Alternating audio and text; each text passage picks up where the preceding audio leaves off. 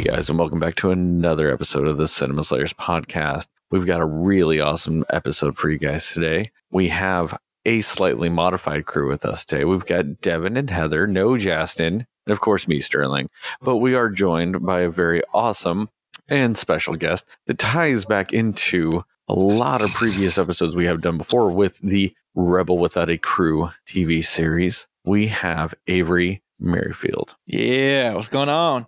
So as a little recap, when it comes to Avery, he was in both Phaedra and The Good Exorcist. So we get to tie him into two of the Rebels, movies that we've talked about before with the directors and everything. But Avery, we are going to start this off first and foremost with the game that we do play. It is loosely based off the questions that Rick asks people in The Walking Dead. And we were going to start it off with, what are your top 3 TV shows? Oh, man. To be honest, I don't watch a whole lot of TV. But I'll say Game of Thrones for sure. I just started the 3rd season of True Detective, and that's pretty amazing. I don't know, The Simpsons. I'll say The Simpsons. The old school. Right. I used to watch it a lot. We will take that. Yeah. What about, is this just like a stream of questions, or like, do I get to ask them back, or? Well, we have answered these on previous. We've done this game with ourselves. Okay. Got it. I mean, Game of Thrones is definitely up there though. I mean, it's a wonderfully fantastic show. It's got its final season coming up.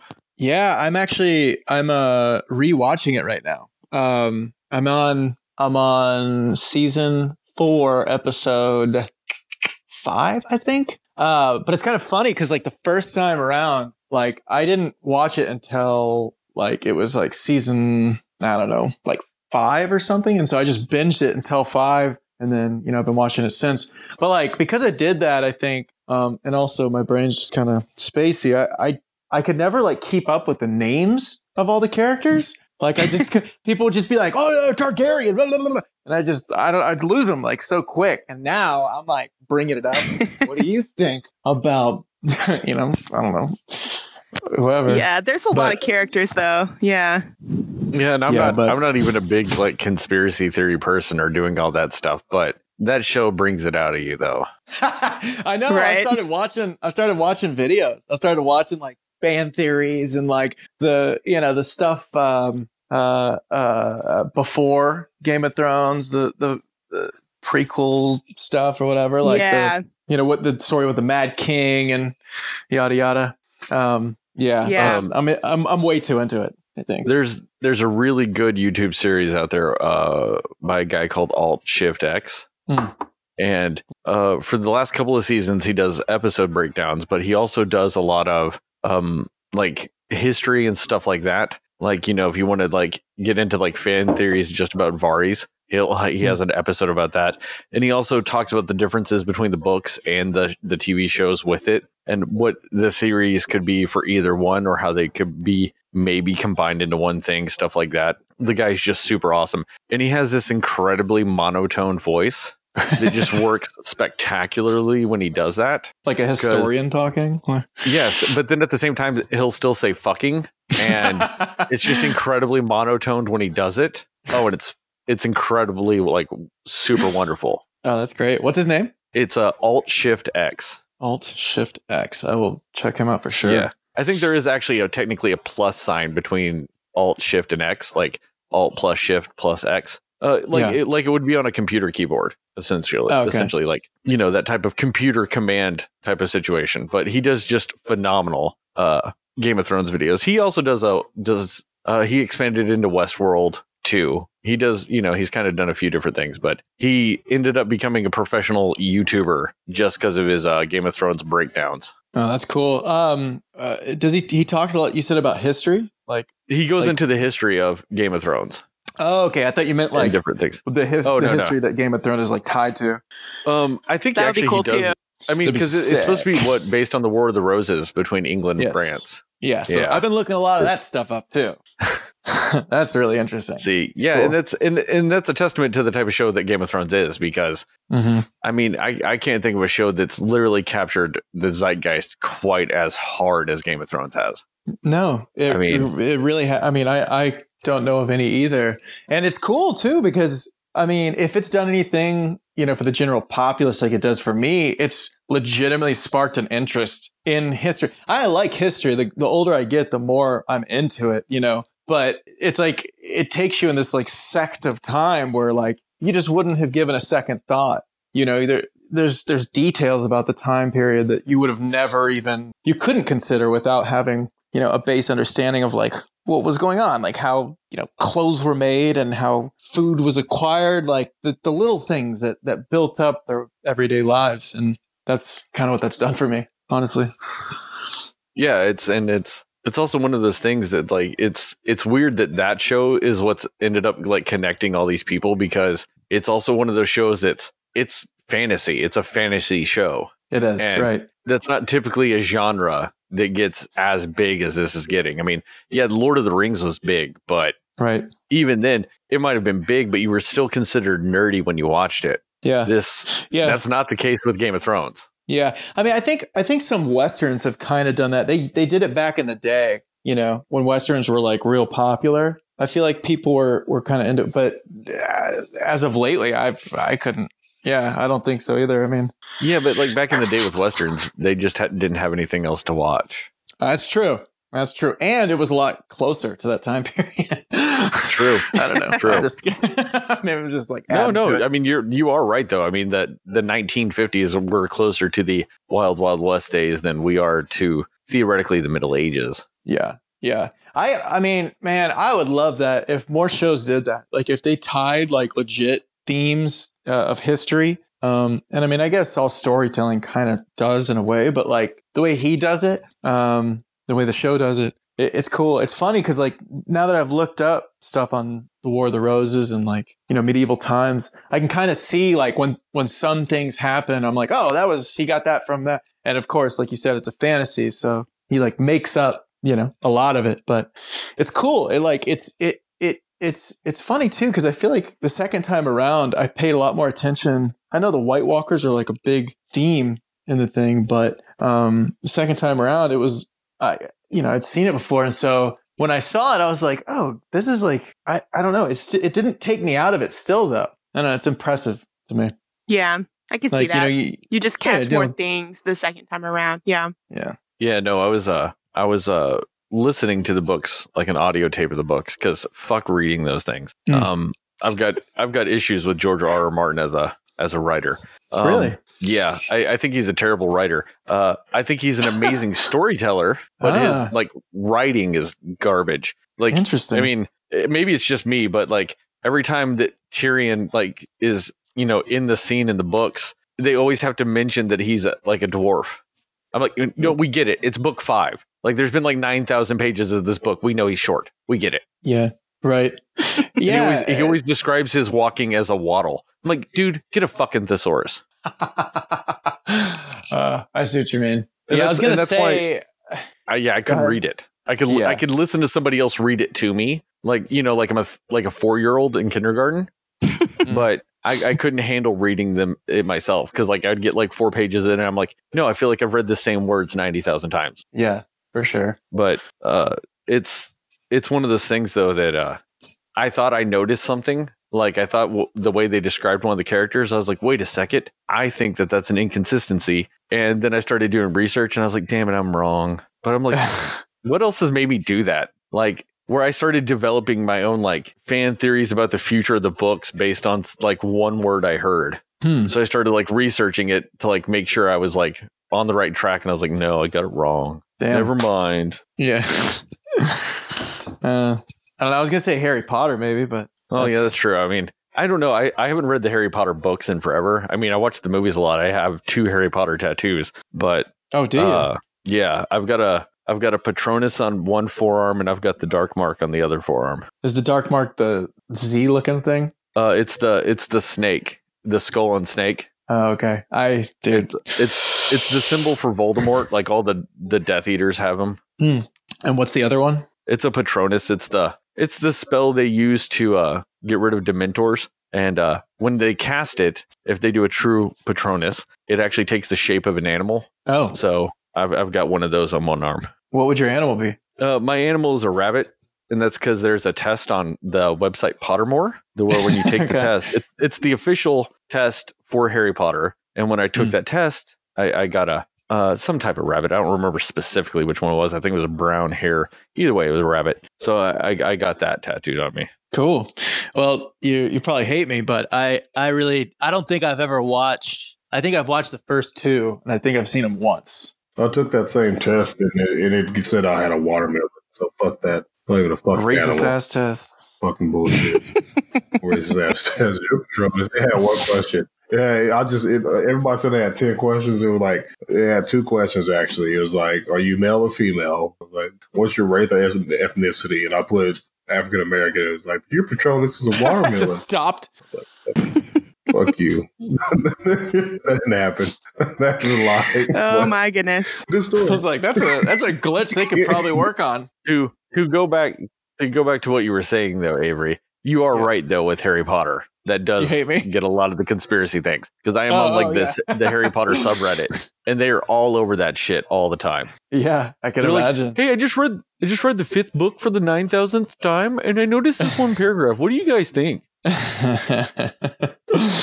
That's pretty cool. I want to know. I want someone to come out with a YouTube channel or a website that ties in, like that keeps track of the people that have told the conspiracy theorists and have been like open about them and have some eyes on them, or not, or like nobody's heard them, but the people that have been right about them. Like I want to know, be interesting. Pay attention to keeping track of like what's right and what's wrong. Yeah, like who's getting it. Yeah, no, like I mentioned this. We did a podcast about Avengers: Infinity War, and not to be too spoilerific because I don't know if you've watched this movie. I mean, we technically already talked about this in the podcast, but there was a contest they did essentially to predict character deaths, and there were like thousands and thousands of entries, and one guy nailed every single one of them. Oh shit! One person out of thousands. Who was it? Did he get a hold of the script or something? No, I don't know. It was just somebody in Australia. Oh wow. Yeah, and it could be one of those cases. I never heard anything like that, but it was just one person ended up guessing every single one of them. But wow. I mean, I don't remember the specifics on it anymore because it was something I had heard literally like the day of or the day before we recorded it, so it was just like super fresh in my mind on that one. And then now, like months and months removed, it's a little fuzzy. I just remember that specifically, but it just kind of made me think of what you were talking about, like keeping track of all that stuff. Yeah. I mean, it's just interesting if somebody, because I mean, dude, the conspiracy theories like will go as deep as people want them to go. And if somebody can nail it, like, especially with like a huge show like that, like Game of Thrones or a franchise like Harry Potter, it's pretty cool. Pretty cool, man. Yeah, the only problem with it with Harry Potter though is that like J.K. Rowling is notorious for retconning shit on Twitter all the time. Oh, really? Yeah, she'll constantly be like dropping things. I mean, the whole thing with Dumbledore being gay isn't explicitly said in the books at all. It's something she said like 3 years after the last book, and it's considered canon. Yeah, she does it to mess with people. See, I don't know. But like she's notorious for that. Like if somebody ends up getting like some headcanon or something like that and they tweet at her, like every once in a while she'll be like, actually, no, it's this. And then she'll like retcon everything based on like what people say to her every once in a while. And you're like, come on, let's just stop it. Let's let the 7 or 8 books, depending on if you count Cursed Child or not. Let's just let them all be what they are. Like, let's stop this. Because I mean, she recently came out with the weird retconning fact of like before the Wizards started using human plumbing, I think in like the 1940s or something like that. They used to just shit themselves and use like a disappearing spell on it. Oh, wow. Yeah, that's something she literally that's something she literally came up with like in the past month or so. And that's considered Harry Potter canon. She's got to be fucking with people. She's got to. At this point, maybe. It's either that or she's just lost her damn mind. Oh, that's great. George R.R. Martin. Yeah, because what I heard that he was like, he got real sad, didn't he, or something like about how the thing was going to end. It wasn't ending the way he wanted it. Something like that. No, am I just spouting off bullshit? I heard. No, I know originally the showrunners of the show, he told them how he's going to end the books because there was the off chance that he could die before finishing the books, and they would need to know how to end it. But as time kept going, they ended up lapping him they're way past where he is in the books. Right. And my understanding is they are doing a different ending than the books because they don't necessarily want to give away that ending. Yeah. Because right now they don't have to. They can just do their own ending, based on how they've taken some of the different storylines differently in the show. Yeah. And if he wasn't happy with the way it's going at this point, motherfucker, then finish some books. Yeah. How long did it take him to write those? Well, he started, I want to say in the 90s is when the first one came out, something like that. Wow. And it just, nobody cared though, because it was just like every other like fantasy book ever, other than Harry Potter. He could write them every 4 or 5 years. Nobody gave a fuck back then. Yeah. Then he got 4 books in, and then it became a TV show. And then he's released 1 book since the TV show started. And that's it. Come on, dude.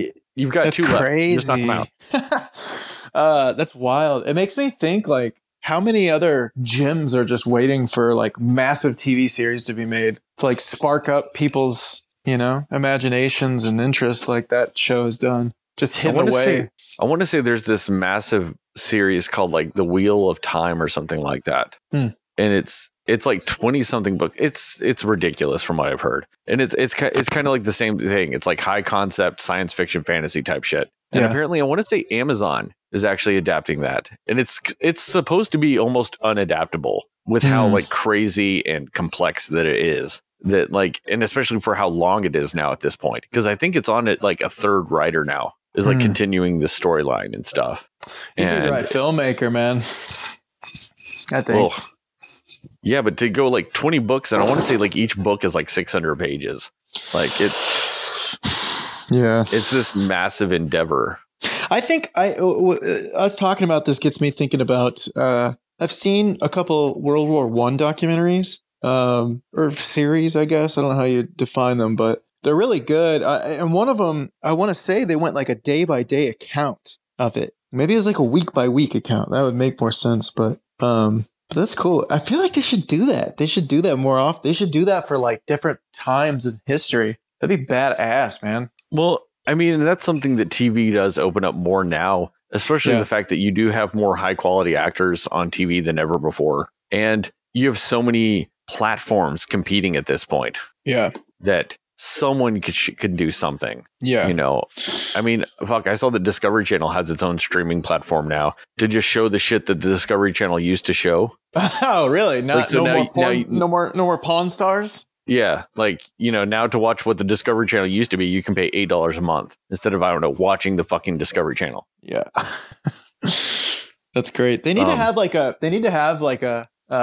a soap opera that does that. That just like every day it's like it just starts chronicling history. Like they could do every day. They could. I mean, I don't know how great it'd be. Soap operas are they appeal to people. Devin likes them. Oh yeah. But we can move on to the next question now. So following the similar theme of question 1, what are your top 3 movies? Oh man. I don't really watch much movies. I'm just kidding. I say There Will Be Blood is like my go-to when people ask kind of nice. Hey yo, man, the movie is just next level. I mean, all around. It's become a thing though. It's when you get used to saying an answer, it's hard to like compare. What the culmination of something you've made in your mind with like new information that you're taking in sometimes. So, but also it's like, it's hard to categorize them as well because one director can be vastly different than another. One genre is vastly different than another. It's a different ball game. As far as, I don't know, heavy drama or whatever, like standard, like go to favorite movies, There Will Be Blood. Daniel Day. I remember that. I think that movie is kind of what made me want to be an actor. I remember just being like, I want to fucking do that. And not there. That's awesome. But, taking a step or two. But, let's see. I think, I've never said it's my favorite movie, but I reference Forgetting Sarah Marshall a lot. Like a whole lot.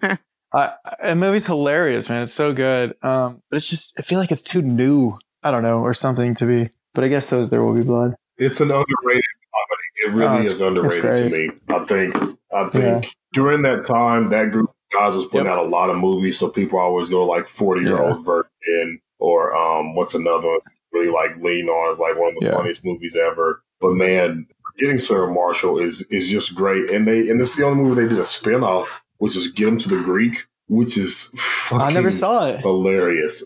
Get Him to the Greek is so awesome. Oh my goodness, really? You have to see it. It's all about Aldous Snow. It's all about Aldous Snow, and it's kind of a parody on the rock star life of doing drugs and having massive amounts of sex and being a huge tool and being completely tone deaf to society, and like how an artist just goes fucking off the rails. And it's great.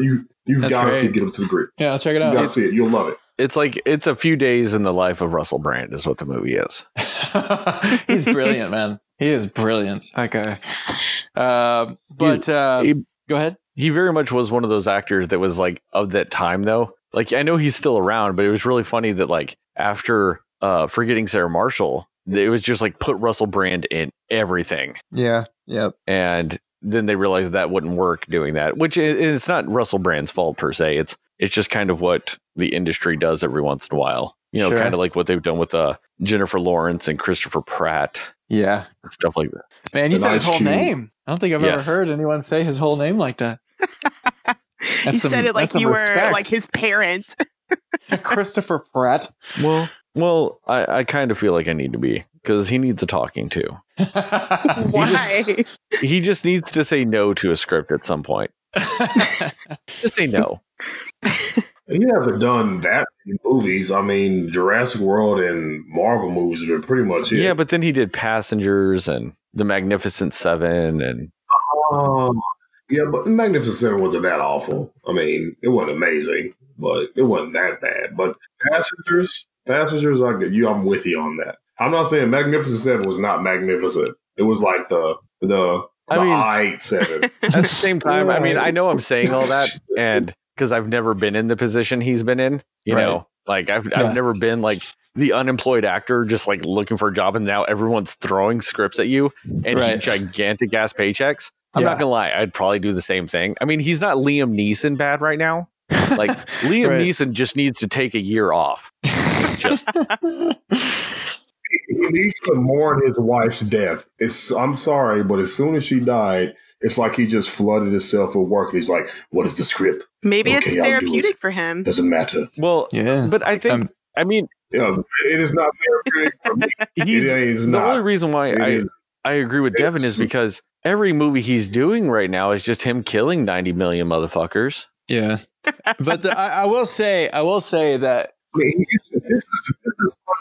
this is Kinsey. This is Schindler we're talking about, dog. And now he's just some old killer guy. And you know, I want to see Liam Neeson go back to being fucking Liam Neeson, man. He used to just be so regal and not like this terrifying old man. You know, he's 2 movies away from being the real and losing his fight from being that dude from Don't Breathe. I mean, you know, he's just like, shit, man. I will say this though, I'm looking forward to the one he's got coming out where he's an old man killing people, where he's the plow truck driver. I don't know why, but adding the twist of him being a plow truck driver is incredibly amazing. Oh, nice. I was gonna say, because I think it's like more of a crime drama. Is it? Yeah, because his son dies from drugs or something like that, or being, you know, in a drug crew, or I don't know, something with drugs. And he's just like, I'm going to snowplow my way to vengeance. And I'm like, all right. That's dope. What were you going to say? I was going to say, like, earlier you were saying, like, Chris Pratt, you know, his position where it's like everybody wants some of you and whatever before you're, you know, looking for work, and now you're real popular. Yeah, I mean, I could totally see where Liam's, you know, how he's making those decisions. I mean, when you make a movie, man, it's like you're so engulfed. You're so engulfed in it, and it's addicting. It is fucking addicting. It's addicting, and it's like hypnotizing. And it's like you stop making the movie, and you don't. It feels weird, like, to not be doing it anymore. I could see like a culmination of, like, you know, him being extremely popular, where like when you're an actor, you're trying to establish yourself. Whenever you're starting out, you're trying to establish yourself. You're trying to make a name for yourself. You're trying to make yourself, a name that people know, for your work. And once you do that, it's like, well, then what? Then is it, are you keeping up with the identity? Like, I think the why changes. You know what I mean? And I think a lot of people continue their careers in a way that suits the experiences rather than what it will do for them for their career specifically. Mm-hmm. And I could see, like, if you had a tragedy, a real tragedy like that happen, just engulfing yourself. And movies are crazy, man. As an actor, movies are nuts. They're nuts. You get treated a certain way. And your emotional input can be your emotional output, can be like phenomenal work if you can make it. It's a trip. So I don't know. Mm-hmm. I could see why he's doing it, and same with Pratty Pratt. I've never been. Well, I've been in a few movies, but nothing for real like small indie projects. But I have done a few stage plays, and even with the stage play, when you are your character, the goal is to become that person. And so you really do almost develop like DID. Like there's a clear differentiation between who you are and what you are versus your character. And you can literally I'm not Devin anymore. I'm James, or I'm you get to do that. I mean, there's not many times in life when you get to do that. You just get that. And it is completely normal. If you say, I just want to walk around like this, I'm just going to do this because it's just easier for me to be this, person while I'm even rehearsing or for the entire day, then, people just kind of go, oh, all right, I guess that's what you're doing then. So I understand how you can lose yourself. And that's why I feel that, he's taken all these roles of where he's able to avenge the death of a family member. Or the trouble of a family member. He's able to exact some type of control over his life, over something tragic that could happen to someone. And I think it kind of speaks volumes to his emotional state, because he really hasn't really taken a break since. I mean, he's just been like constantly busy. And before that happened, he wasn't super busy. Like he put out 1 or 2 movies a year, and then that would be about it. But I mean, damn, and 2013 yearly, 4 projects. 2014, he was in 1, 2, 3, 4, 5, 6, 7, 8, 9, 10 projects, and most of them were feature-length films in 1 year. In a year, that's a lot. Crazy. Yeah. That's crazy. And some of them were TV. I mean, it wasn't just working. Crazy, man. That's dope. I respect that, honestly, a lot. Because it is draining. I mean, it's very draining. But I mean, but all this like doing the actual work itself is amazing. And it's like, and you do get to, kind of go in the mind of somebody else, and you get to, but not to mention like the whole production side of things, the grandeur of everything. It's cool. It's just cool to be there and to like be a part of it at all in the first place. And so it's like a whole different level of like hypnotization of the process, in Rebel Without a Crew, on Josh's film, it was like I had like a week, like, I think we started shooting like 4 or 5 days after the casting. So it wasn't, I didn't get to study like super in depth the character or anything, but just like doing it, just being there and just like being, I don't know. It's like I said, it's addicting. It's addicting. You'll hear a lot of people too. You'll hear actors talk about like getting depressed after a project is done because you're not doing the thing anymore, because it's surreal almost. It really feels that way. On his level, who knows, man? I don't know what, his experiences or Chris Pratt's experiences. I mean, I think, their own, I don't know, their own personas like will, define kind of how they see it and how they're taking in the experience and whatever. But I think it sounds like to me, like he's just like focusing on something, you know? Yeah. I can see that. Yeah. And the funny thing is then you have like somebody like Samuel L. Jackson, who's been in 174 movies. He's got 10 more in the works right now.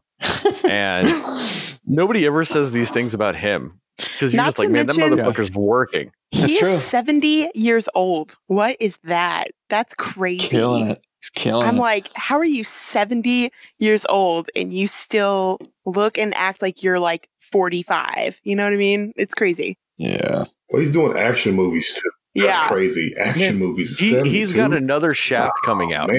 He's got another Shaft coming out this year. Yeah. And he's probably going to be. RDJ. Yeah. I'm 50 years old. You know, too old for action movies. Liam Neeson's like. But yeah, Samuel L. Jackson's got another Shaft movie coming out this year. And in it, I guarantee he's going to end up fucking somebody that's probably in their 20s. And I'm going to watch that scene in that movie and go, nah, he's got it. He can do that. I believe every bit of this. Listen, black don't crack. Rich black is immortal. Just saying. All right, say all of that again. Your audio fucked up that entire thing. All right.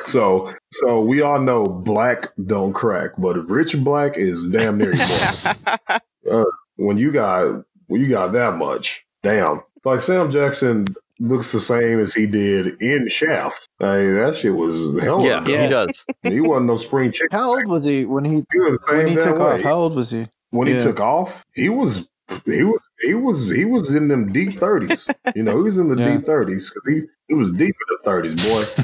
And so, you know, because I remember the first time I saw him was Coming to America when he robbed McDowell's and got deboed by Eddie Murphy. That's the first time I've ever seen Sam. So he was unknown when Coming to America was a phenomenon. So that'll tell you how old he is. He was 40 when Coming to America came out. Oh, okay. Okay. Oh, wow. I was wrong with that. But yeah. He was born in 1948. He was born in 1948. Coming to America was 1988. Damn, so he was 39 or 40. I mean, but he's right up there with 39. That's kind of the same story as like Alan Rickman. Yeah. Alan Rickman, I think, was like 38 when he played Hans Gruber. Oh, such a good role, too. It's for whatever. And Morgan Freeman was old when he hit big, too. Not old, but older when he hit big. It also looks the same. Yeah, he does. Like I don't think they actually de-age Samuel L. Jackson in the upcoming Captain Marvel movie, even though it's supposed to take place in the 90s. I don't think they de-age him. I just think they put a wig on him, and that's it. Because he pretty much looks the same as he did in the 90s. Sounds right. Except with less hair. Yeah. That's the only difference. So I think they just put a wig on him. But Avery, we do need your third movie, though. Oh, shit. See, I'm on top of this. I'm not going to let you get out of the game. Yeah, you are. Which I appreciate. I kind of went on a tangent with the whole forgetting Sarah Marshall thing. I don't want y'all to just sit here and think that, you know, that's necessarily it. I love that movie, but go-tos, though, I think romantic comedy is one of my favorites. God damn it, I thought about Amelie, but Amelie is really good. Silver Linings Handbook. Love Amelie. What's up? Yeah, the Silver Linings Playbook. Playbook, yes. Jesus Christ, got their name wrong. Yes, I love that movie, man. I got it. Thanks. That's a good movie. Yeah. Yeah, that's a good one. And then Back to the Future. I think that was old school, like obsessed with that movie. Yeah. No, but back to Silver Linings, though. I mean, that was the first time I remember seeing Bradley Cooper and taking him seriously. Oh, really? Well, I don't, because before that, the only movie I really remember him before that, honestly, was Wedding Crashers. That's right. And the Hangover movies. Yeah. I don't remember him in anything else like before that like had weight to it. I could be wrong. But I mean, that's the one I remember seeing. And then I was like, oh no, this guy's legit good. Yeah. And then now, he's knocking out of the water and like saying that's like, saying no shit. But, but yeah, that was the first like one you'd saw that. Yeah. I mean, I honestly don't remember what, the first one that I saw that, but yeah, he's phenomenal, man. Meet the fucking Parents. Meet the Parents? No, it wasn't Wedding Crashers. Wedding Crashers when I started taking it serious. Wedding Crashers, not Meet the Parents. Wedding Crashers. Well, yeah, I mean, I wouldn't take them serious. Yeah, I'm just being shit. I just have to bring up. I took him serious in the fact that I thought he could beat me up. Oh, he can't. He was tough. I think the first thing I remember him in was He's Just Not That Into You. I think that might be the first thing I remember seeing him in. Oh wow, Oh, that's way. Yeah. I want to say, hey, as far as rom-coms go, it's good. I like it, yeah. But I'm a girl, so you know. Hey, we don't give into no gender stereotypes here. There's a lot of people in the world. Don't take your shitty taste in movies and put it on the entire female gender. That's not how shit works over here. Okay? And especially after I said it was good. Like, what kind of shit is that, Heather? No, what I'm kind just of shit saying. is that? I'm just saying that it's expected. It's expected for me to like it because it's a rom-com. That's all I'm saying. Well, or you could just say you were the target demographic. There you go. See, you're more eloquent in how you say it than I am. So Not expected to like it. You were just expected to watch it according to some Hollywood exec. yeah, that. Yeah, it's 2018, Heather. Well, it's not, but close. I mean, it's pretty much. It's around that time period, I guess. I mean, Yeah. we'll give you the benefit of the doubt, though, because we'll give you the benefit of the doubt. Even though this podcast will come out in February, it will be early February, but we are recording this in January, so you still get a leeway. No, Only that's what you less than 1 get month in. for Yeah. making fun of me. That's what you get. I'm not making. Listen, I didn't make fun of you at all. I'm trying to empower your ass. That's how you know. That's how you know you truly are lost. That when somebody's trying to help find you, you take it as someone making you the butt of the joke. Oh my Shit. goodness. Trying to help you. You know, the favorite That's movie thing is 2017. yeah. The favorite movie thing is rough, man. I like it's like saying what was your favorite sandwich that you ever ate? You know, like you're always eating better sandwiches. Like you're always not better, but just like good as fuck. You Right have then. to say that, did you? Yeah, you're not even. To say that. Say it. Just wait, Avery. You're going to enjoy some of these questions later then. But I mean, just the beginning. That's a good example, though, because I mean, we will go into the third question, though, that is also very difficult for a lot of people because when it comes to movies or television or both, whichever one how you want to answer, but what's your biggest guilty pleasure and why? Oh man, guilty pleasure. You know, I read something one time where somebody was talking about the idea of the guilty pleasure not being guilty. Are y'all familiar? Does that sound familiar? Yeah. And since then, I've really just dove in on that idea. And I'm like, nah, nothing Which is I like. not a bad thing. Yeah. Yeah. Well, yeah. I mean, I get that because I'm unapologetic about mine. Right. Right. I'll say YouTube. I think YouTube. I don't know if that's, okay. You know what I mean? Like, I'll just, like, I'm okay with, like, educational YouTube videos. Super weird. But oh, man. I kind of feel like you're using YouTube wrong if you're educating yourself with it. Well, it's on specific things. Like I play a lot of chess. So I'll watch a lot of nice. I'll watch a lot of chess videos or like piano. I play the piano every day, and so like, you know, sometimes I'll like go to sleep listening to someone explaining like how to do something, or like, I don't know. There's a lot of stuff I could pick up on if I'm just kind of dozing off to it, oddly enough. But so your guilty pleasure is improving yourself in your talents and abilities. I guess, I don't know. But the thing is, like, a lot of the shit that I look up. Are you single? Because some of the ladies who are civil slaves might be looking for a guy just like you. By that he means himself. You are a rom-com guy. You're like, oh, it's kind of silly, kind of stupid. You know, I just kind of do this thing in my spare time. I don't really like to talk about it. Oh, what are you doing? Oh, well, you know, there's just this orphanage that I grew up at. And so that I have to give all my money to now. Every so Sunday, it's just a charity thing. And I donate 50% of my checks, and every Sunday I cook a meal from scratch for 200 kids without families. Yeah. You know, it's just, I know it's kind of weird, but you know, we all have to do our part. Is that what's happening? Are we in a I find dogs and cats that are on the street and find them homes every day. It's part of my repertoire. I actually build them out of recycled materials. I think, I don't know. Yeah, I think that's the closest thing I have to an answer for that, because like I said, I don't watch a whole lot of TV, honestly, and I don't. In movies, if a movie is shitty, I'll turn it off a lot of times. I'll just stop, which is not good. I know, but there's some standards, and I'm just like, nah, dude, you gotta fucking hit this. For me personally, and I understand, like, as a business why they would make them and who they're aiming at and yada yada yada. But so I don't watch a whole lot of TV and a lot of times movies. The movies that I'll watch most times, I think I enjoy. YouTube, just random YouTube shit. I kind of wish I was like you when it comes to movies and stuff like that, because I can't turn them off. Yeah. It's a few things. Like, I am very much a completionist. Like, I've seen all the Transformers movies.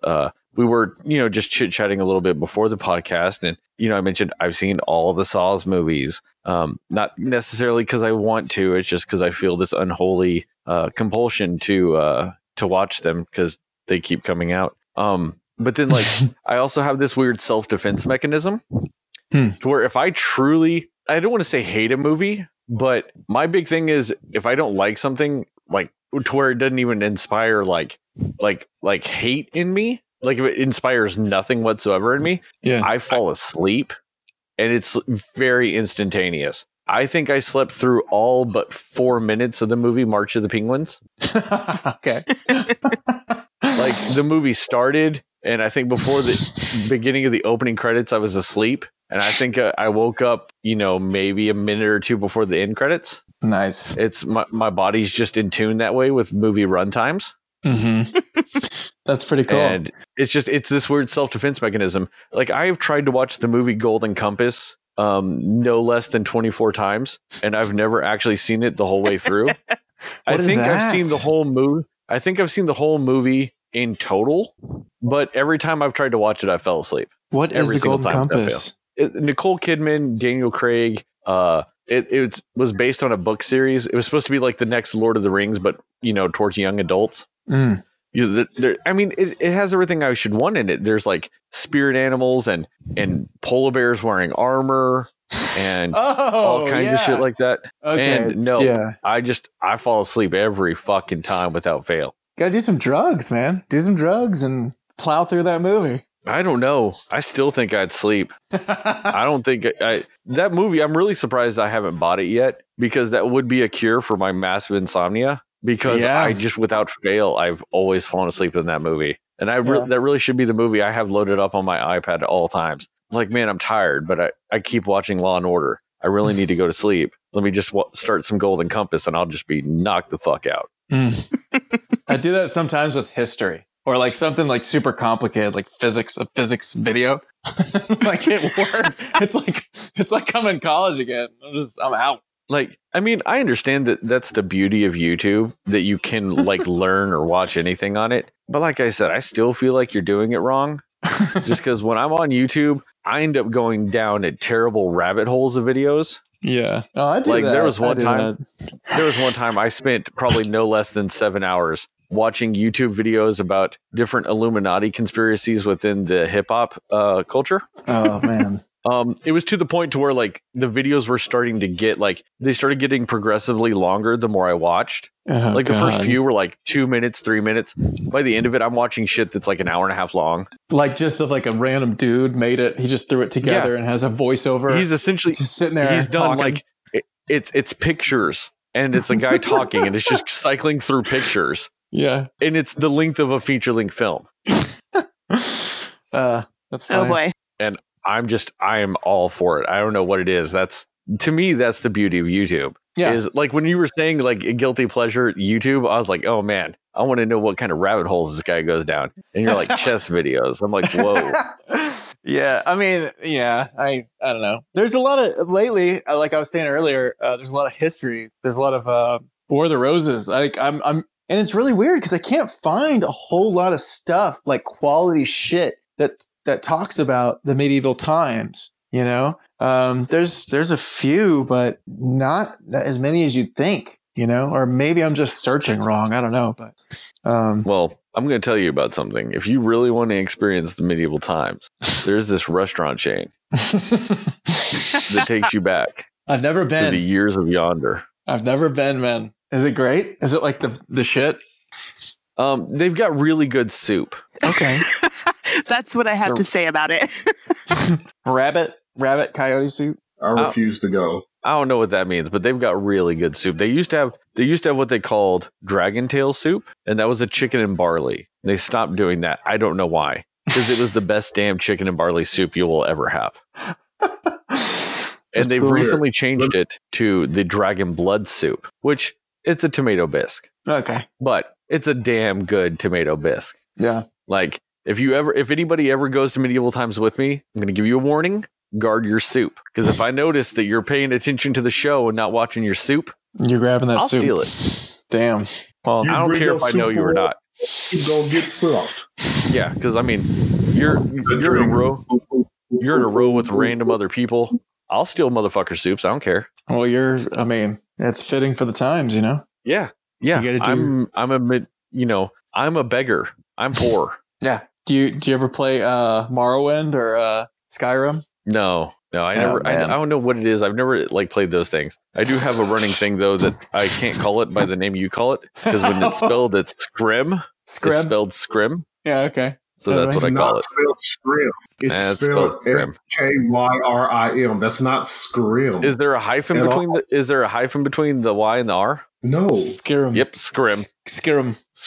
It's not Scrim. It's just like it's scry. You're not saying the I sound. I makes Skyrim. Exactly. Okay, whatever. Anyway. No, I'm talking about the sky, like a scythe or scry. If you play Magic the Gathering, it's Scrim. But we do have an unofficial fourth question, Avery. Okay. That one we are going to save for the end, though. Okay. And you will appreciate why we were laughing at you earlier with this fourth question when we get to that. But we have been going for a damn long time, and I would be very upset with myself if we did not talk about Rebel Without a Crew with this, because I mean that is one thing that we have very much enjoyed talking about with numerous people. So, like I said earlier, you were in Phaedra and you were in The Good Exorcist. Now, I do have to ask though, episode 3 of the TV series when they're doing the casting call. Yeah. So, as an actor, what was it like to be in that room? It was hundreds of people. Yeah, it was fucking nuts, dude. It was a thing, around here, someone in my position, you got to look for a specific subset of things that are in projects, right? You're not in LA, you're not in New York, you're not in Atlanta right now. And, around here, you got to look for projects that have something. They're not going to have all of them. They have all of them. The Transformers or like some huge thing, and they're going to cast their talent out of LA. Here, you got to look for projects where people there's enough money for it to be good, and the people involved know what they're doing. But just something's missing, like a name or a chance for somebody, and they haven't, they're not getting a couple $1 million or whatever. And so there's a lot of indie projects. All to say that a lot of indie projects. Those are really like the bread and butter. It's what you want. So kind of what will get you to the next thing, right? So my agent sent me this thing, and afterwards, I talked to a lot of people that just didn't go because it was kind of a cattle call. It was like there was. Just tons of people. You saw the thing. There's hundreds of people there, and you're just like, what the fuck? There's just you literally the way it was described to me, it was like a networking thing, and I was like, oh, cool, I can do that. And yeah, so I got there though, and there's a line that's long, super long, and there's just people and more people piling up, and it was nuts, man. It was a madhouse. And it was very. I mean, I remember as soon as, they had us all in this warehouse, and then they came out and they were like, all right, guys, look, and they told us some stuff about payments that we weren't supposed to share with the filmmakers because that's part of the process of making the film, that they had to negotiate the price, yada, yada. And so they said all this stuff.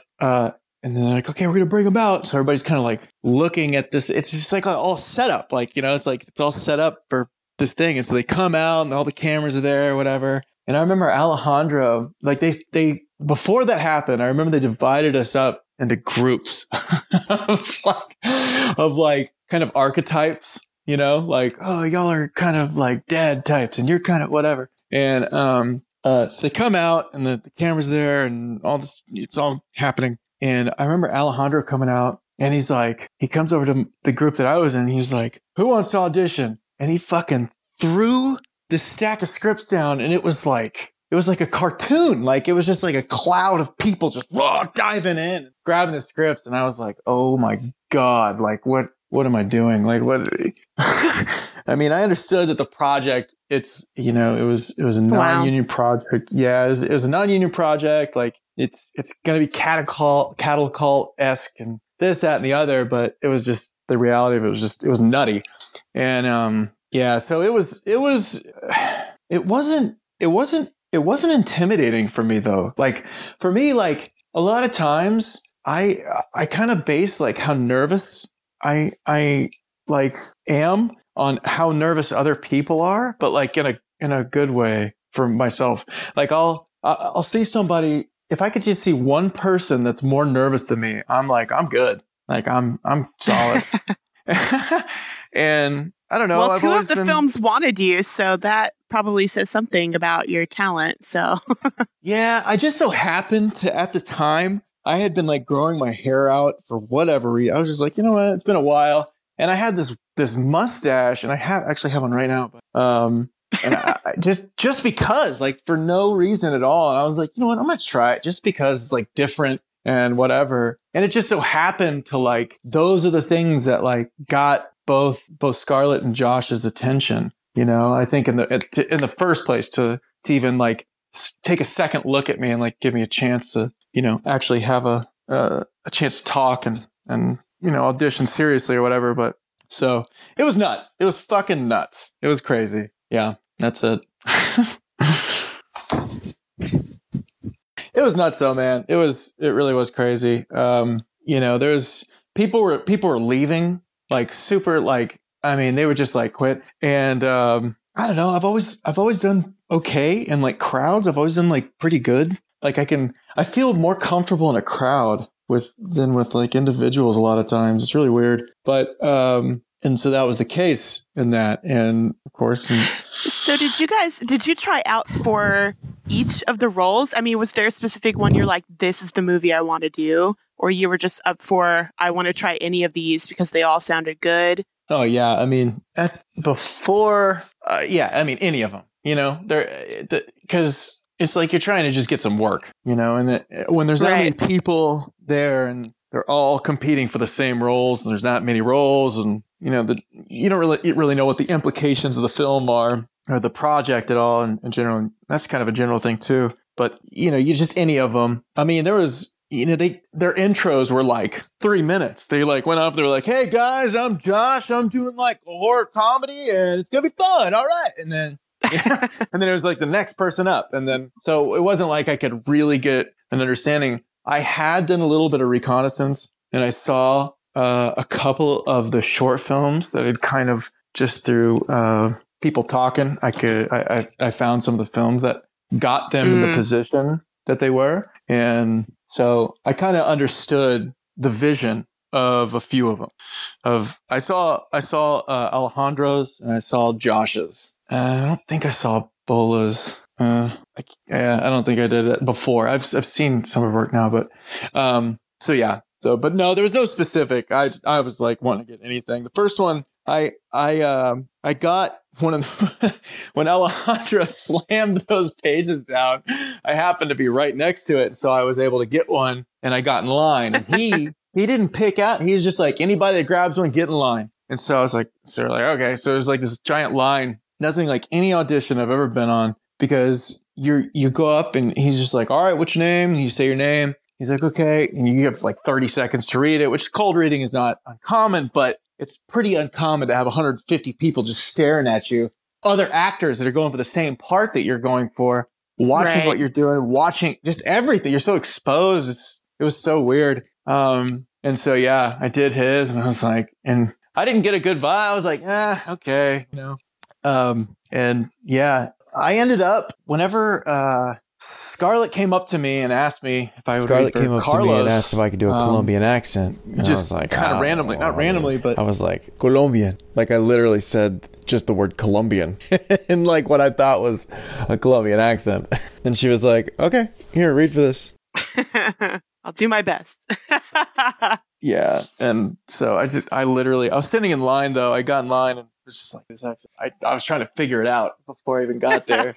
And, yeah, but, with Josh's though, so I ended up doing that. I ended up reading for Scarlett, and I read with Amon, who got the lead part, or one of the lead parts. And it was good. It was fun. It was funny. Like I really enjoy like having a good time on auditions, and, it was, I did that, had a good time. And then, Josh's, like, they had let out for lunch. It was supposed to be like a scheduled thing where like the people that were like, applying for the parts or whatever were going to be there for like 3 hours, 4 hours or something. And then that was going to be the end of it. Well, 3 or 4 hours later, they're not even halfway, done with their casting. So, a lot of people had left just because they were just, I don't know, either discouraged or they just had other stuff to do or whatever. But I just stuck around and I was kind of like stuck it out. Stuck it out. I was just kind of standing near him, just like, hey,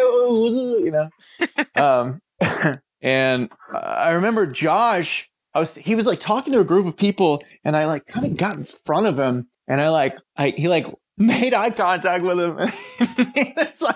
He was like, hey man, he was like, I'm about to go to lunch. He was like, if you got to go, that's totally cool. But like, if you could stick around, like, that'd be cool if you could read for this. And I was like, yeah, no, for sure. And so it's funny. I ended up, have y'all seen the movie? We have. Yeah. It's awesome. Both of them are awesome. Thank you. So I ended up practicing with Allie, actually.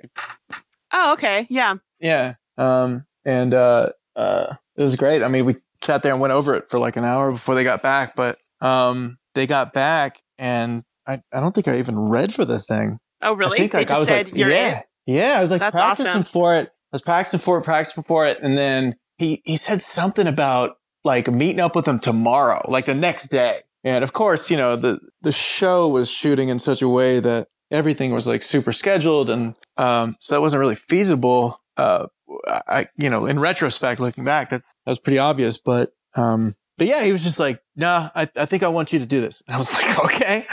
And then Scarlett had actually asked me to do hers, I think first. Like they brought me over there. It was super strange. The whole thing was very different than any other casting experience I've been a part of, for sure. Yeah, there's cameras. I mean, you know what I mean? Like everything, like the way that they had to ask, the way that they were asking the actors to do their thing, the way that everything was done in such a way that to show other people. So it wasn't entirely, in its purest form. It was just different. It was just a different way to do it. So. So Avery, in your role in The Good Exorcist, it seemed very much like, I mean, subject matter is pretty heavy, but it's definitely in a horror comedy. But you seem to be like more of the comic relief in the role. When you read for that part, is that how you saw it, or how much of that was ad-libbed?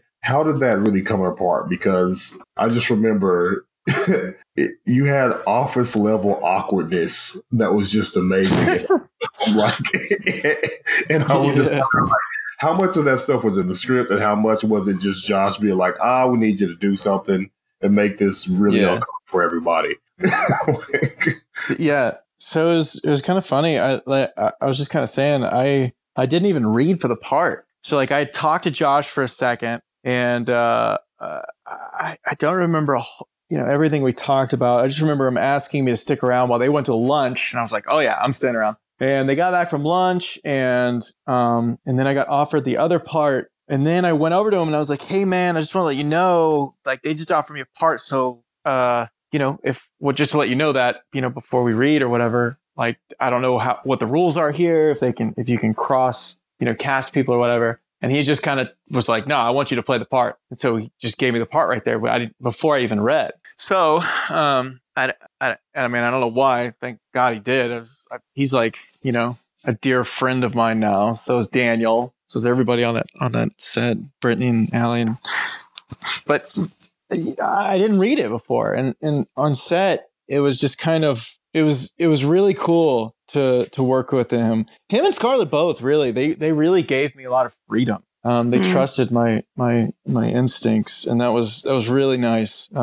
Because sometimes you don't work with people that don't they stick to the script, which is totally cool too. Because I mean, I get it. It's a very personal experience, directing something, and especially something of that nature where you're on TV and you're, yada yada. But yeah, he gave me a lot of freedom, and I just kind of went with my gut on a lot of it. And luckily, Josh was very, very cool about like not being a stickler for words. Like he wasn't like you didn't have to stick exactly to the thing. If you got the point across of what the character was saying, you could kind of just do whatever you want. So yeah, I love that there were those moments in the show and everything where you see Josh is just like dying of laughter, like making this movie. And he's just like, okay, so that's not what we were going for, but we're doing it now. Like it was just very much, he was like, this fits, this works, and I want to use it. And I feel like he told us so many stories too about when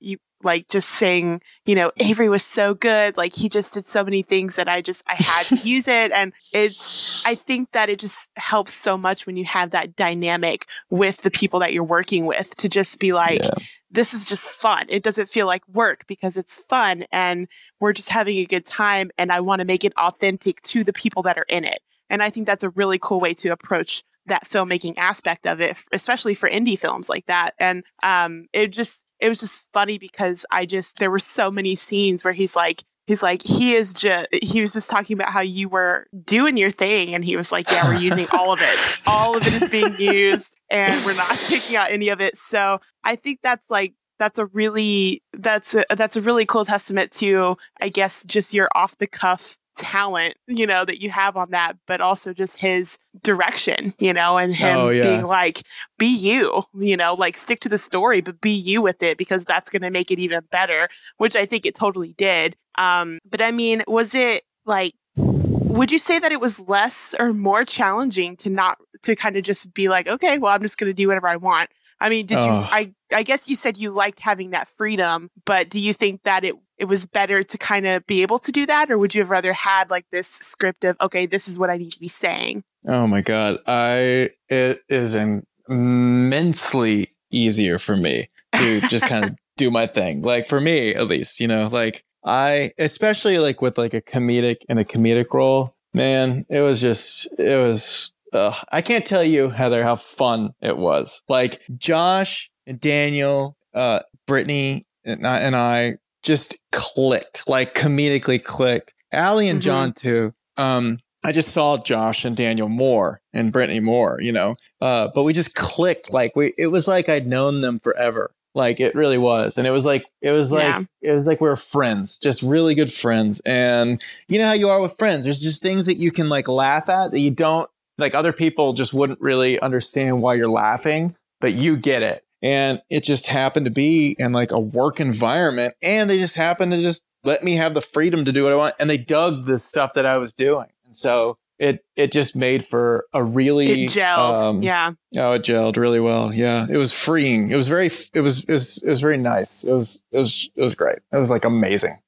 Honestly, if you didn't know that you guys didn't know each other beforehand, you would think that all three of you, like you and Daniel and Josh, were just BFFs before, you just feel like you had that relationship, which is completely what makes the movie work as well as it does, because I loved The Good Exorcist. I think it was an amazingly well done movie. And so I loved just all those little dynamics. And then when you see from the show, sort of, him talking about how certain scenes were done and what was done in them and all of that. And then you see how the movie comes together. You're just like, yeah, that totally makes sense. I totally get why you used that even when you weren't going to. So it was really cool to see it all like come together in the final result and be like, yeah, that makes sense why you did that. So it was really cool.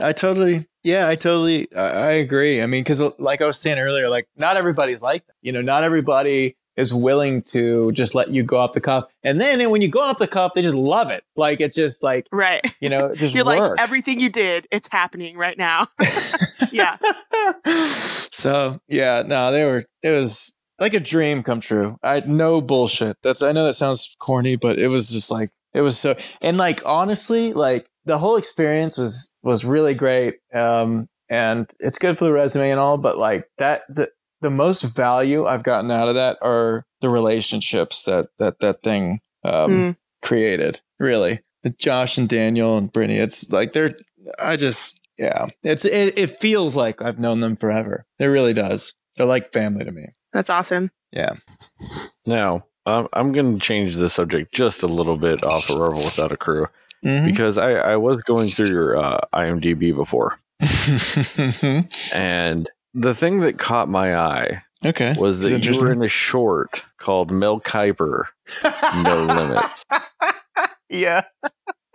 And you played Mel Kiper Jr. I did, yes. Which, for anybody who doesn't know, Mel Kiper Jr. is one of the leading NFL draft analysts in the world. Specifically, he is on ESPN. I mean, he's known for his hair, and just his ability to break down draft prospects. And I just have to ask, what the fuck is that about? Where can I find it? Because I definitely need to see that at some point. Yeah, go check it out, man. It's on YouTube. Mel Kiper, No Limits. Mel Kiper, No Limits, I think is what. But yes. Yeah. Yeah. So my friend Carl came up with that script. Him and another good friend of mine named Alex, they do a lot of work together. I've known Alex since middle school, long time friends. And they make a lot of stuff. That was the first project that when Carl had moved to Austin, that they made. And and they're big sports fans. I honestly had no idea who he was until they gave me the script, and I kind of had to look him up and had to learn how he talked and how he was as a person. But it was just I think, we were just trying to make a thing of how crazy he is, how the joke is how intense he is about the facts that he has and the extent that he'll go to get those facts. He's just obsessed, I guess. And spoof on that. Yeah, on the IMDb, they have one quote, and it's from U.S. Mel Kiper Jr. saying, the Cowboys have a mid-first round pick, and Jerry Jones historically targets guys with domestic abuse edge. Yep. Granted, yes, that is nothing Mel Kiper would actually say. But when I read that quote, it's very much something I could hear. I could hear that in his voice. And it's very much written. It's very much written in a way that he would say something in his draft analyses. Yeah. Whenever he would break down prospects, that's exactly how he would word things to break them down. And it's very interesting. Now, I do have to ask though, can you still since you did play him, do you still have his voice in you? Yeah, a little bit. God, dude, I feel like for a long time I had that very first monologue just drilled in my head. I don't think I can repeat it right now, but yeah. Mel Kiper coming out 90 yards, going out, flying on the field, catching balls, something. That's a damn good Mel Kiper. That's a damn good Mel Kiper. Oh my God. Yeah. That first monologue in go check it out, man. It's on YouTube. It's fun. It's a good time. Yeah, that's awesome. No, I am seriously impressed with your Mel Kiper Jr. Thanks, man.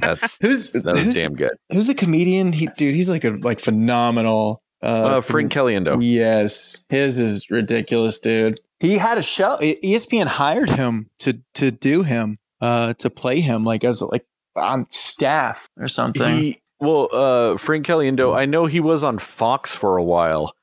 I think he might have jumped to ESPN, but yeah, he was just do impressions of everybody during the pregame stuff on Sundays.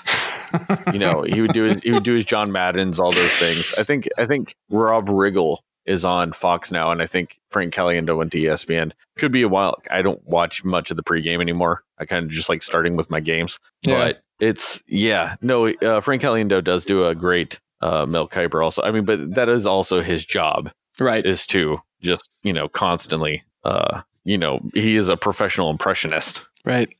But yeah, doing that project was funny because I don't watch a lot of sports, and so I know that everybody does, like, and so I figured, like, I don't know, if it did well, it was going to do really, really well. It did okay. It got like 50,000 views or something on something like that. But not as many people watch sports as I thought. I was convinced that like a mass majority of the population watches sports, and like I was surprised at how many people did not know who that was, or like, what that world was like.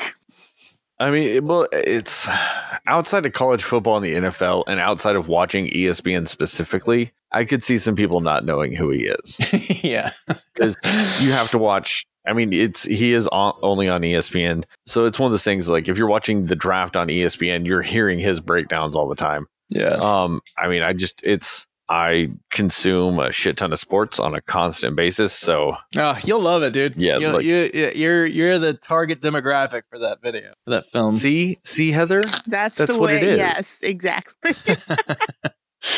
It was made for people not like I'm me. just a stupid fucking man, so I'm gonna like it because it's sports. Yeah, I mean, I love sports. That doesn't mean I liked Any Given Sunday. You didn't like it? No. What? It probably is the most accurate movie when it comes to portraying, like, with the aspects of some of how crazy NFL players or just people in general can be outside, in the spotlight outside of their, professional, the professional profession. What the fuck am I saying? Their professional pursuits. But the actual football part of it is just straight garbage. Gotcha. And then then there's the whole Willie Bean thing. It's just the like making the music videos and stuff. I know there was a big thing back in the day that a lot of athletes did that, but that was a little too far. Yeah, it's been a while. I got burned out because of Shaq. Oh yeah, I need to revisit Any Given Sunday. Give it another viewing. It's I would say you should, but that's very hard for me to do. I mean, if you want to see some stuff with some good football in it, that's still very much cinematic football, because let's be real, people. Football in movies and TV shows is not what football looks like at all. No. Like, because I've yet to see anything portrayed on the screen when they do football where there's not a clothesline. They always do a clothesline in TV or movie football. And I think I've seen maybe 3 clotheslines ever watching football. It's because, I mean, these are fucking athletes. You can't stop them with an arm like that. You'll just break your own arm. Yeah, it's pretty intense. Yeah, and that's neither here nor there. We are getting a little off topic with, the sports breakdown with Avery and Sterling. But I mean, we can move on. I had to ask about that. I mean, we can go back to Rebel now. It's just I saw that and I'm like, dude, I think what the fuck is that? Yeah, I really think you'd like it. It's fun. I mean, I watch it. I'm like, so goofy. I had a lot of fun doing it. It's same kind of deal. It's just like making movies with friends kind of deal. And I think you'll like it. Oh, I'm definitely going to find it now. Now that I know it's on the internets like that, I'm going to find it. It's just out there. It's just out and about. Heather, Devin. Go ahead, Devin. Well, to be honest, I don't have like a lot of Rebel questions, to be honest with you, because I mean, there's so much that we've talked about Rebel. And so, me, myself, I just like to get to know. Actually, the only other Rebel question I have is like, did the actors get paid for Rebel? Like, in that $7,000, did they pay their actors out? Or is that something you guys did pro bono? That's like the only question I don't think I've ever had answered, because we've done so many of these. I was like, what's a question I haven't asked before? So did you get paid? Open that motherfucker. Dude, to be honest, I don't know how much I can talk about. There's some things I don't know how much I can talk about them. Like what's public knowledge and whatever. Yeah, I mean, like we had to sign, of course, like these giant NDAs for the projects and for the project of Rebel Without a Crew, which is a separate entity. But and at the time, I could tell you that I don't know. I don't know if I can talk I don't want you to about it. compromise yourself at all. So don't say anything. Don't compromise yourself at all. I wouldn't want you to do that. I'm trying to think of a way I can tell you some information without saying my anything. senses are tingling, and you've told me enough. So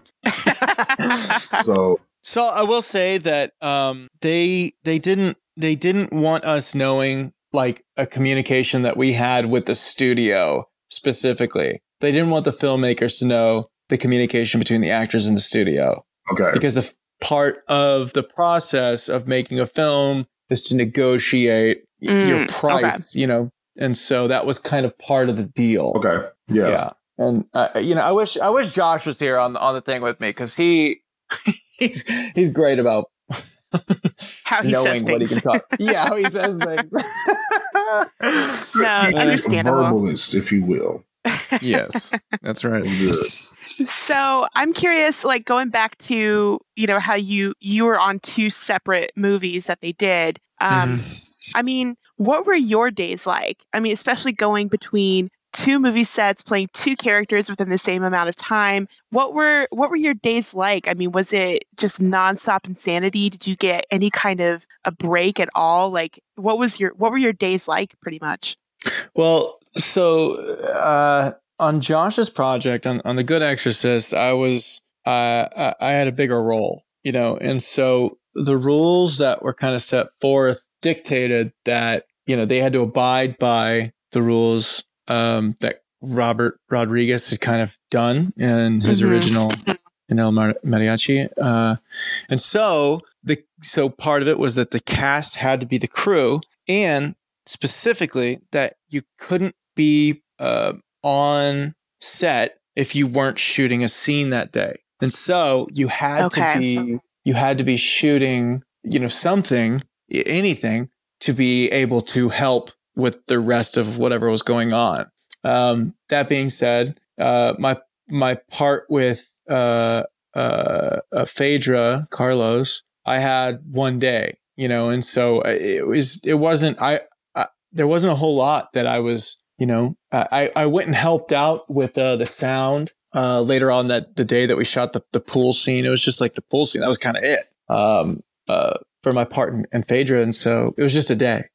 And yeah, and so every day that I was working, I was like there as much as possible, just because I love it. I love this shit. That's why I do it. And it's fun. It's fun, and it's productive, and it's bonding, and it's whatever. And so any time that I could be on set, I was there as long as possible. There were several days when I spent the night over on that ranch that we filmed at. Daniel, Brittany, and I all did for a couple nights. It was badass, man. It was like summer camp. It was just like hanging out. That's cool. Yeah, it was really cool. But so while we were shooting, it was nuts. It was just like, because I had a much bigger role, I was on for a lot more days, and Daniel stayed over at my house for a couple of days, and just because logistically it worked out with the ride and everything, and it was just nonstop. Like when I was working, there was a few days that I was off in the 2 weeks that they had to shoot the thing. There was like, I don't know, 4 or 5 days that I was off. I was chilling, I wouldn't do anything. But when I was on, it was just like all day, every day, just like every ounce of energy you have, like physically, mentally, emotionally. I mean, it was a lot. It was awesome, but it was a lot. Nice. That's cool. Yeah, I mean, like I said, like the rules were that, you had to be a cast member to be a crew member. And so, when you aren't shooting something, you're in costume, you're in wardrobe, just messing with lights and messing with every other little aspect. The sound, I did a lot of sound stuff. Yeah, just nonstop. That's really the best way I can explain it. It was nonstop. So I think this is a very good time for me to go into the unofficial fourth question of our game that we do always ask later. Now, this was inspired by one of my favorite movies of all time, the movie Chef. The movie Chef does multiple things for me. And I did mention this, before in other podcasts, and, when we did our own version of the game and stuff like that. But with the movie Chef, it did inspire this question, and that is, what's your favorite sandwich? Oh man.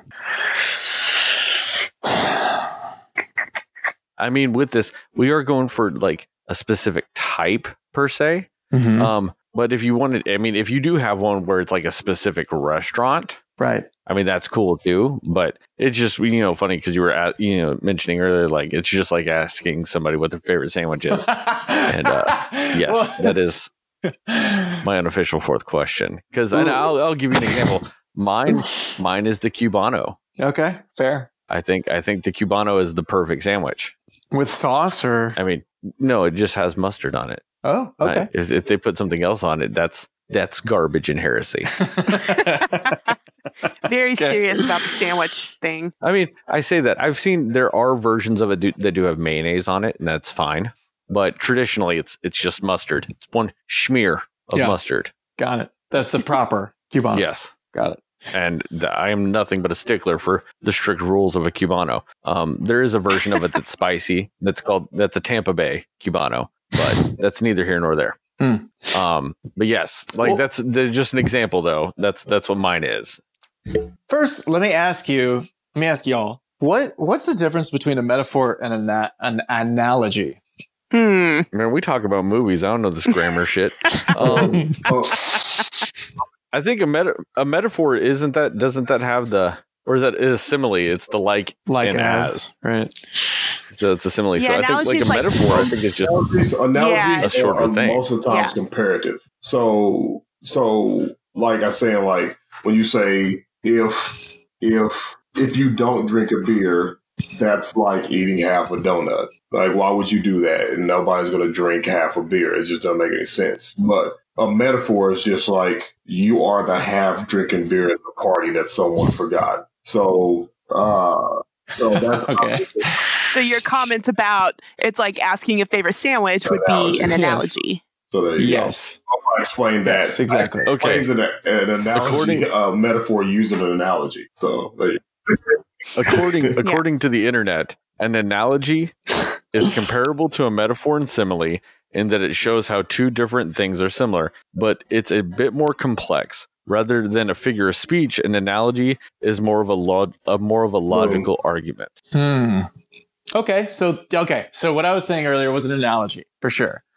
In that, every time you have a sandwich, it's a different experience, right? It's a completely different experience. You're in a different place and time that you were whenever you had the last best sandwich that you ever had. And, I used to eat a lot of peanut butter and jellies, and I've thought about that before. That's when I thought about it. I was like, man, I mean, these are like amazing because I'm like starving when I have one of these things. And every time I eat them, I'm like, this is the best fucking sandwich I've ever had in my life.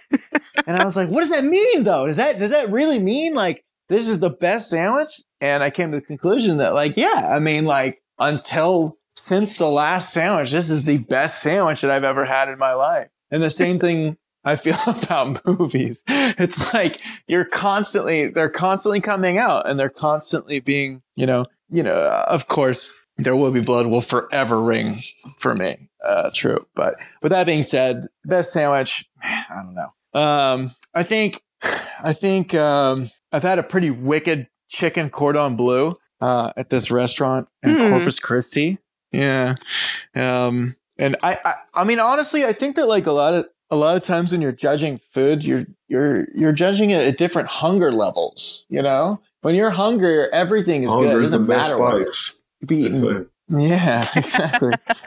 So it's like, I don't know. I'll say a chicken cordon bleu. You better stop fucking stalling. Don't you pick one. Indecisive. Very serious sandwich conversation. That was the most existential answer to that question we've ever got. Well, a sandwich is a flat circle. You fucking...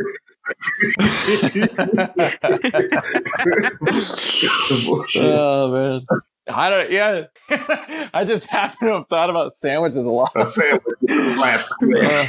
I mean, real philosophical. A sandwich is a flat square. You think about it. I mean, that really did go to levels that I never expected that question to ever go to. That's amazing. I mean, that question was formulated because I was watching Chef and I was like, man, I love a Cuban. It's the best sandwich ever. And I was like, man, I wonder what other people's favorite sandwiches are. And I just wanted an excuse to bring up chef and Cuban sandwiches every time we had a guest. And Avery all right, had to get I'm gonna all do that. philosophical on us with his deep, profound answer about sandwiches. Because he was saying all that, and I'm like, nah, man, a Cuban's just good all the time. That's all I was thinking. I was like, there's never a wrong time for a Cuban. Where you live? What? Live in Austin. I live in Austin. Okay. Right now. Do you smoke marijuana? Because you really seem like a person who would smoke marijuana. Because that sandwich tangent, I'm like, no, it's just like, what, I mean, you're dude, like, you definitely don't have to answer that if you don't want to. I've been thinking like that since I can remember, dude. My mind's fucked up. Like there's never an answer. Listen, always listen like, here, but check this why? out. What it's like this weed that you're smoking right now.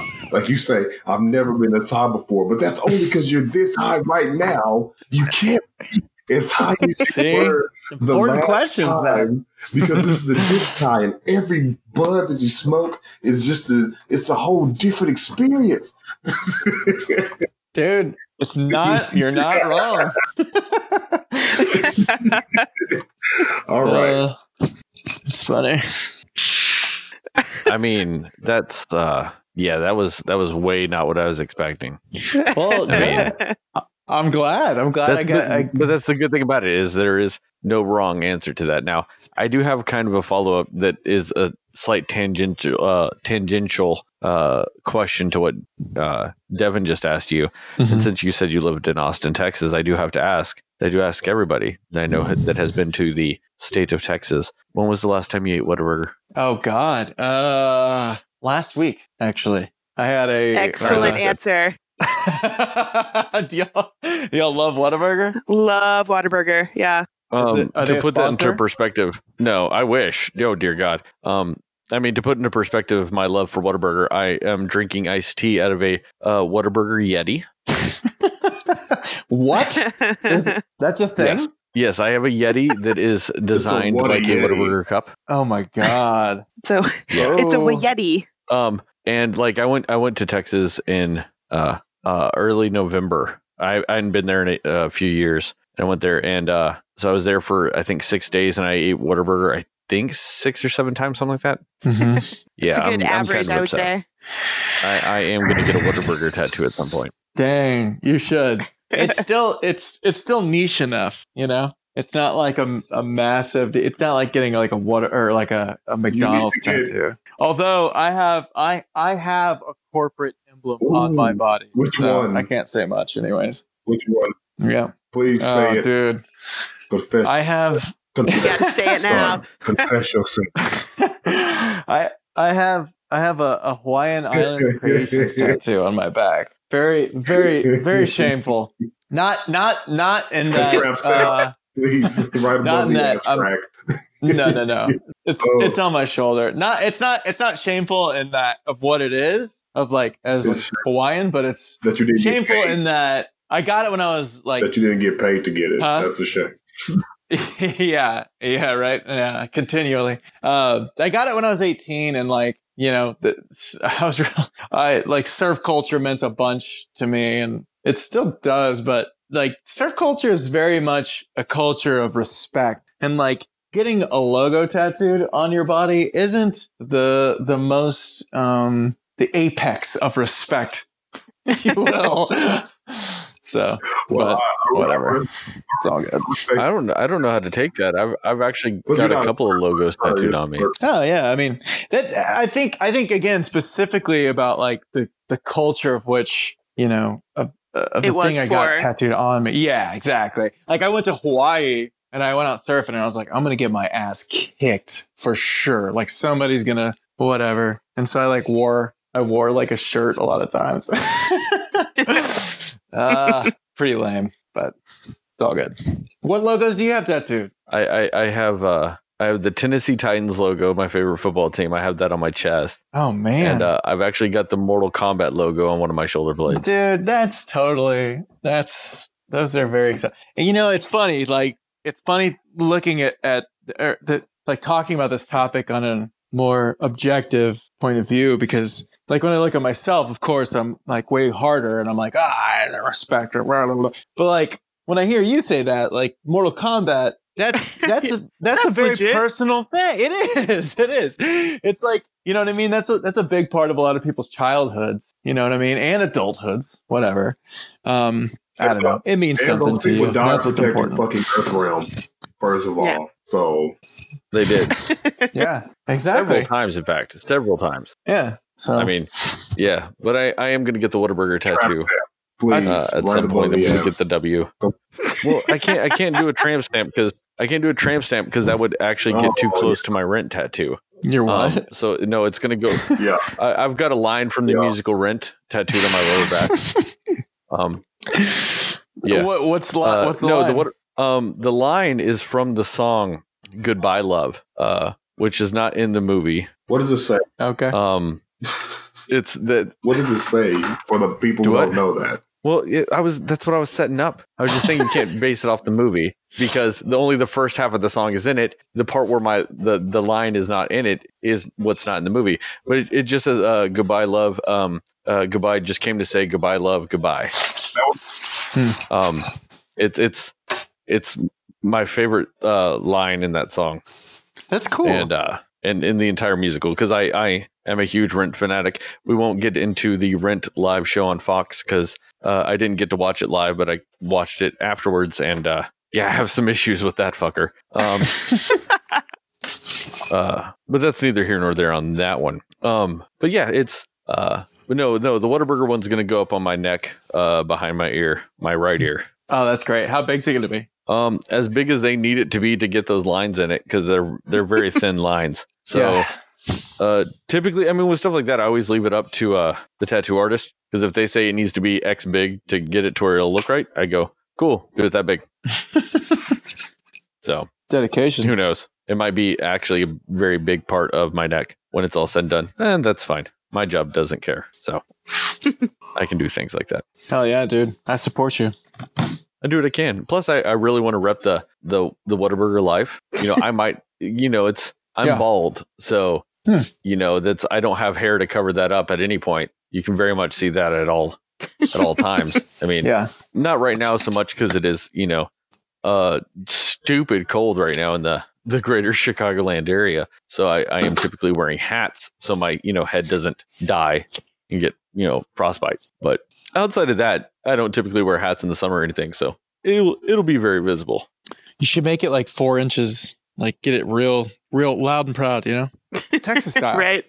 Pretty much. Well, see, I can't really do Texas style because me and the state of Texas never got along, other than Kelly Clarkson and Whataburger. And, oh wow!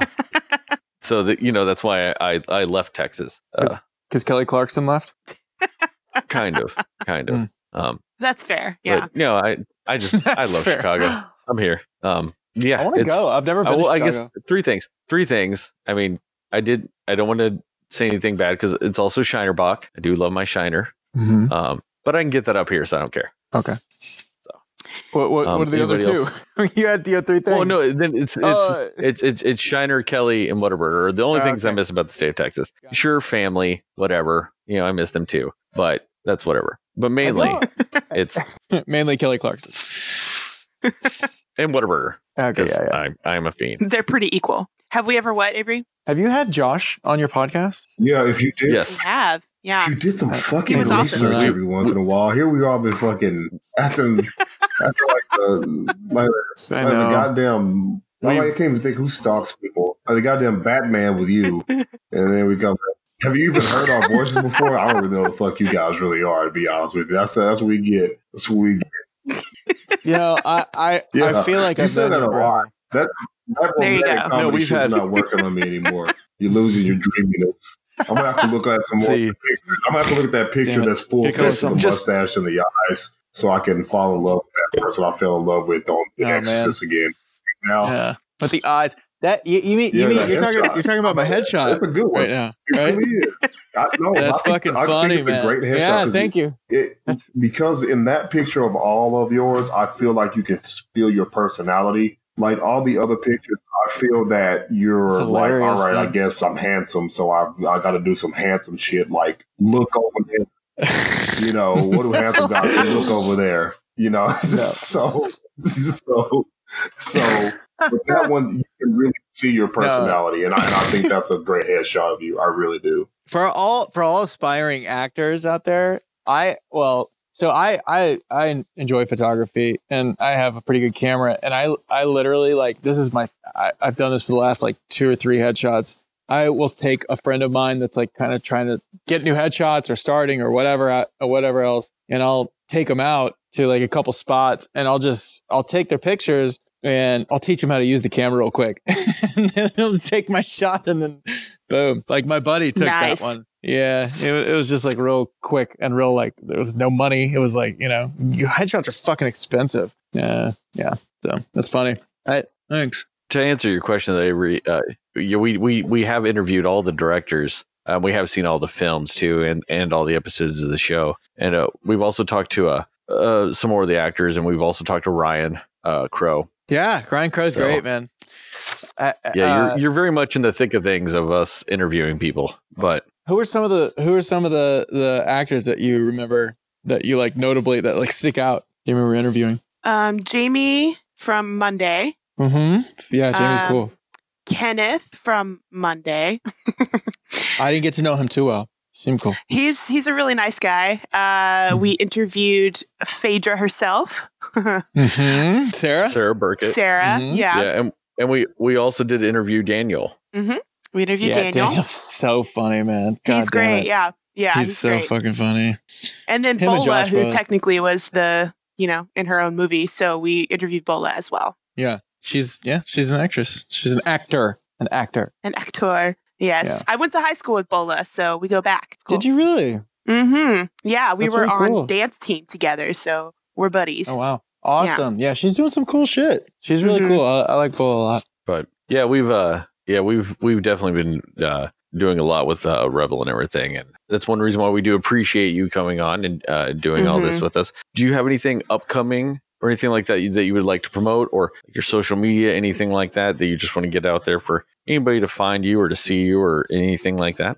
I mean, there's some projects that are, I've heard through the grapevine of like what they're going to be doing and stuff. I don't know how much I can talk about what little series I did. I don't know how much I can talk. I don't know what I can say and what I can't, honestly. But we will be seeing you in upcoming stuff. Hopefully. Awesome. Yeah. That just, you make it sound like you're going to be in a couple of Marvel movies coming up. No, not like that. I don't know what I can and can't say. Well, it's Marvel or Star Wars. Right. It's a Star War. Pretty much. No, I mean, it's just, you sign NDAs for everything, and, there's like, I don't have like a personal lawyer, so it's not, my agent is like, he's the one that kind of covers that stuff. And so I'm not up to date on exactly what I can say and what I can't. So I don't know. I just got stuff, I've done, oh my God, I've done a few things since then. I've done a handful of commercials. I've done short films. I've done. You apparently worked with Dina Meyer, which you were telling us about a little bit.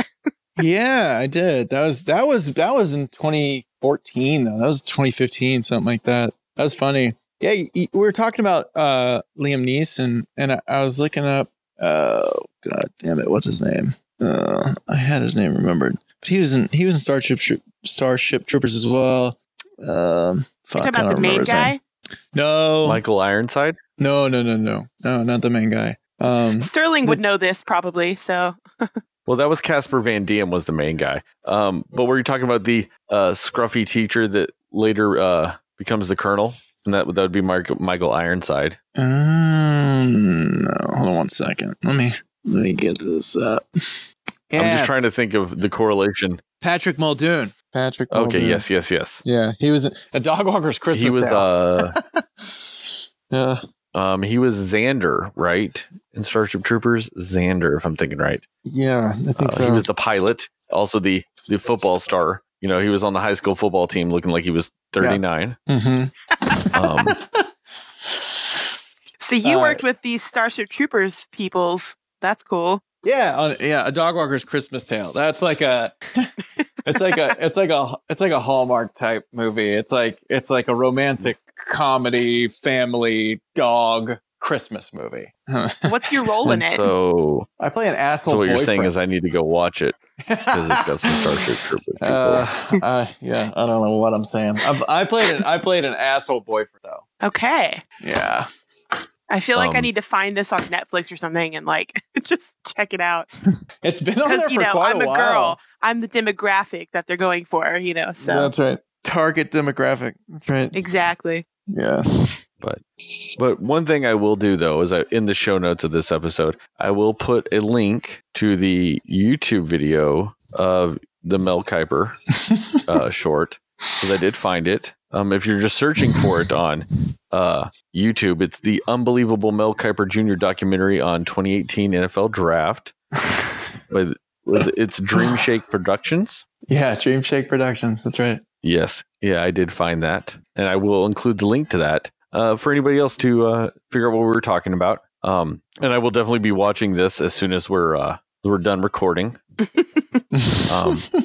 other than that, Avery, we do appreciate you coming on and talking with us and everything. And everybody else, we do thank you for listening. You can check us out, www.cinemaslayers.com. Listen to this podcast anywhere you can listen to podcasts. Like I've said before, if you're listening to this on iTunes and you'd rather listen to it on Spotify, guess what? We are on Spotify. If you want to buy merch or anything like that with our really awesome logo, you can check out our Threadless store. We've got a link to that on our website. You can also check us out on Facebook and Twitter and Instagram. We are Cinema Slayers on most of those, and Twitter is cinema_slayers, just because someone else had Cinema Slayers, those assholes. And like we have mentioned before, take our survey real quick. It's 2 minutes of your time. We just want to get some information from you so we can make this show better for you, because that's all we want to do is be better for you. That was a really weird rhyming scheme, and I don't know how I pulled it off, and I'll probably never do it again. Thank you guys for listening. Bye. Hey, this has been super fun. Thanks so much for having me on, y'all. I really appreciate it. Hopefully I can come back sometime.